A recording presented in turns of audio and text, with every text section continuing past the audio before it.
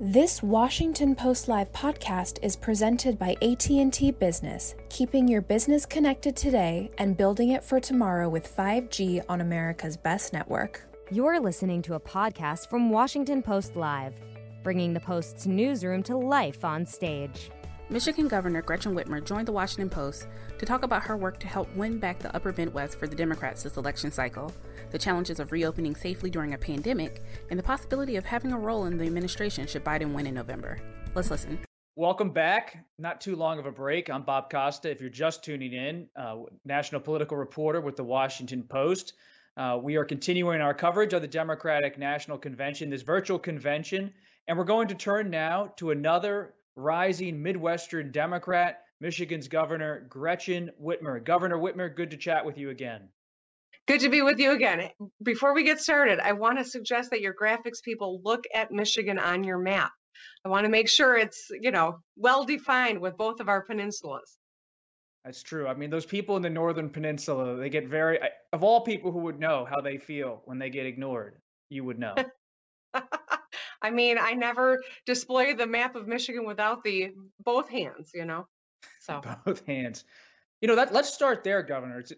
I was talking to some veteran political operatives today, and I told them about this conversation, and they said, ask Governor Whitmer if this convention, especially the Monday night program with Senator Sanders, does it play up north? Does it play up north in Saginaw County, in Macomb County? What's your gut on that? I do. I think so. I think that there were some powerful moments from last night. And I think of the young woman who talked about her father who passed from COVID-19. And that's a story that it's an example of, I think, many stories that are playing out across this country. People want to know that we've got leadership that can tackle the pandemic, get it under control, save lives, and build our economy back so that it is stronger than ever. And that's not been done. No one blames this virus on Donald Trump, but the response to it is his administration and decisions that came directly from the White House. We have 170,000 people who have died, millions out of work, and yet there's still months into this, not even a real plan for testing or for a nationwide mask mandate. These are simple things that we're all counting on to get it right. And I think those stories from last night will resonate with Michiganders everywhere. Governor, when we first spoke at Washington Post Live months ago at the beginning of this pandemic, you drew national notice for having tough measures as you tried to confront the spread of the virus.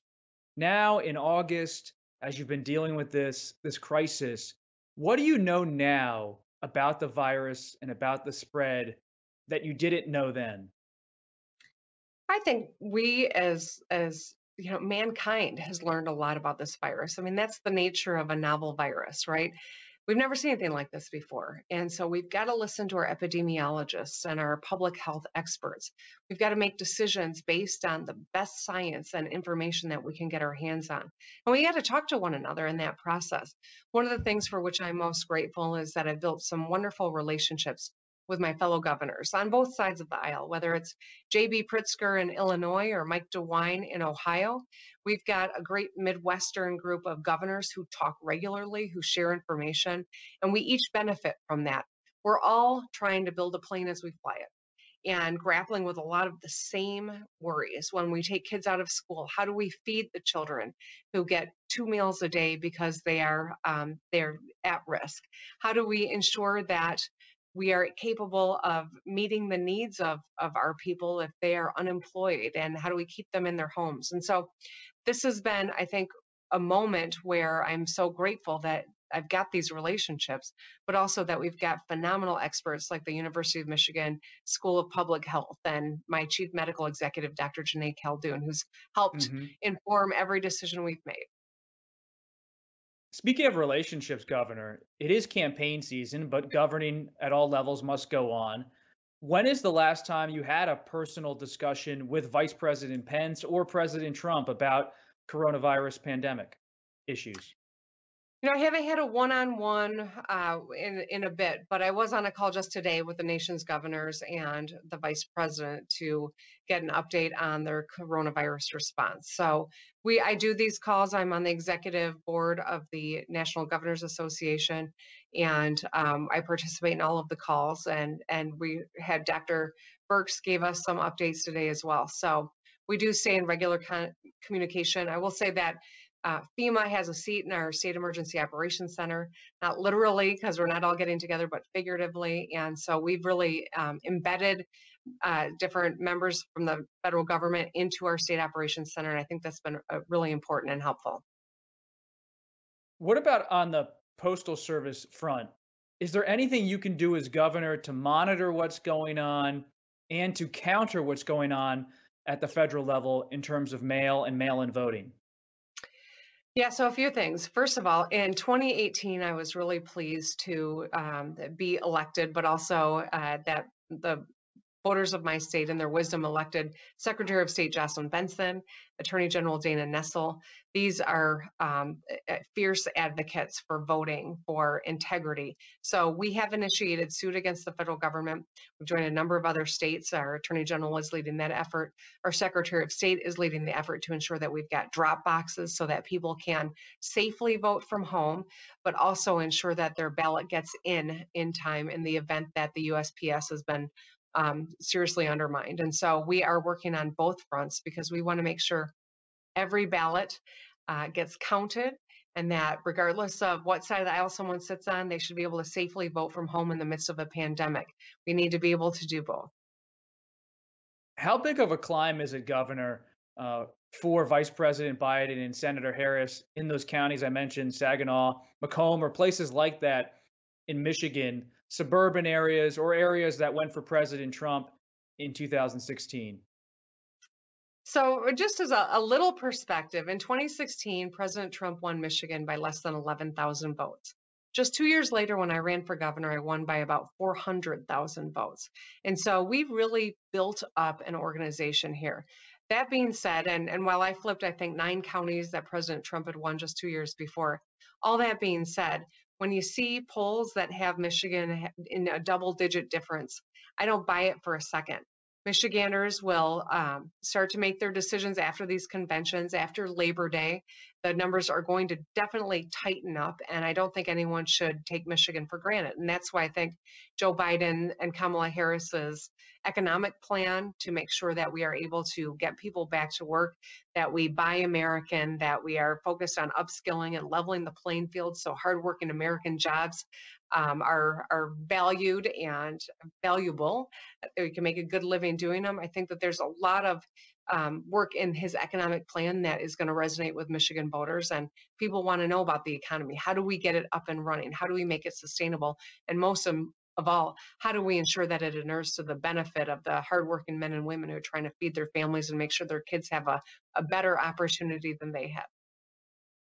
So the tricky thing here in the final stretch of this campaign is candidate travel. And there's no doubt the Biden campaign wants to win Michigan, but you know it as well as anyone. You're the governor, you won by a huge margin, as you said. Is it going to be necessary for Vice President Biden or Senator Harris to physically put feet on the ground in Michigan between now and November to have a chance at that state? We have a good organization on the ground. So we built it up from scratch in 2018 and we've kept it going. And I'm proud of the team that we have. I do not know if in the midst of a pandemic, if the former Vice President or Senator Harris are going to be able to physically get to states. I just don't know. And frankly, I don't recommend it. We know that this virus is still very present all across Michigan as it is all across the country. We have got strict rules about congregation and people coming together. And I want the vice president to stay healthy and not put himself in jeopardy. And I want to keep the citizens of my state safe. And so I think that we're going to have to be creative about how we stay connected. I know he loves people. He loves coming to Michigan. We've spent a lot of time together in diners, et cetera. And I talked to Senator Harris this weekend. She's very focused on Michigan as well. But we'll see kind of what the what the lay of the land looks like. But in the meantime, we are organizing. We do have an army that is ready to work and is continuing to do that work. And we're just going to keep at it. Governor, when you look at the convention schedule for tonight, some former presidents, Mayor Buttigieg and I were talking about President Carter. He's going to make some remarks. Also, former President Bill Clinton will be speaking at the convention. You know what plays in the suburbs and swing states and battlegrounds. To have President Clinton give a speech tonight, however brief, good idea or bad idea? I think it's a good idea. I really do. When President Clinton was president, we had incredible economic growth. People had jobs that paid well, that they could raise their families on.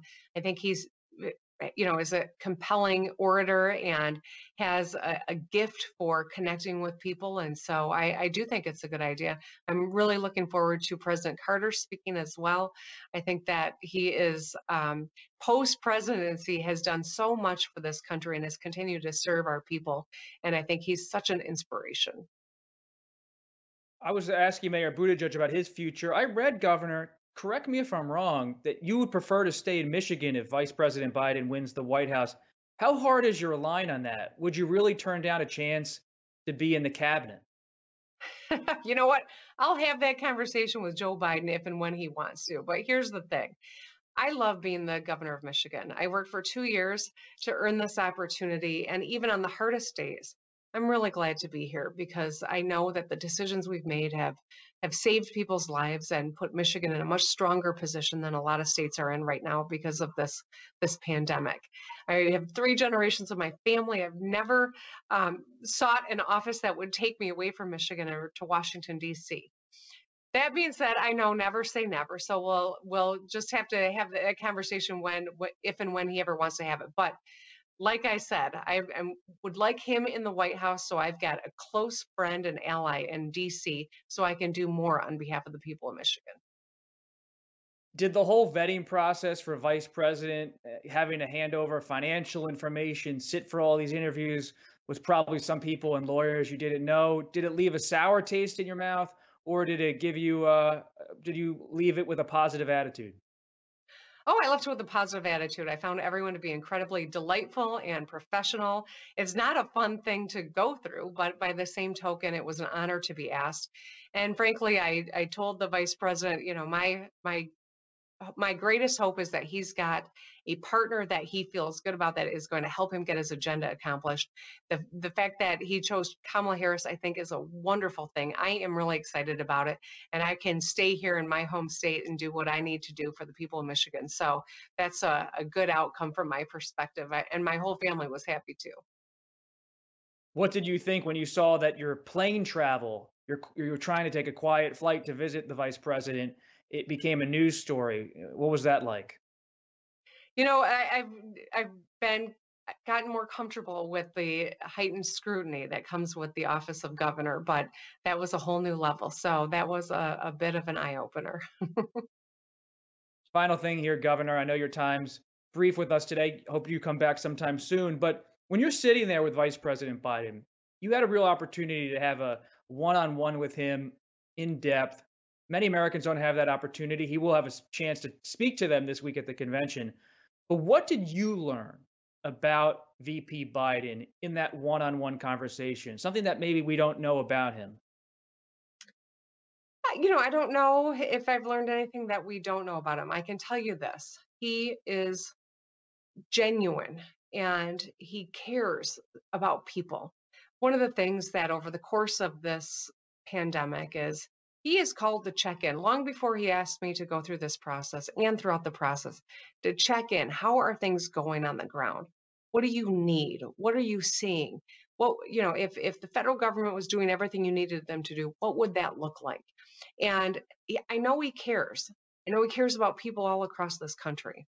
And I think that ease with which we can get right down to business and develop a cadence where we're really sharing information and getting down to brass tacks is something that is incredibly endearing, but also gives me great confidence that he is the man for this job in this moment. And I think of all the talented people on that stage at the beginning of this process.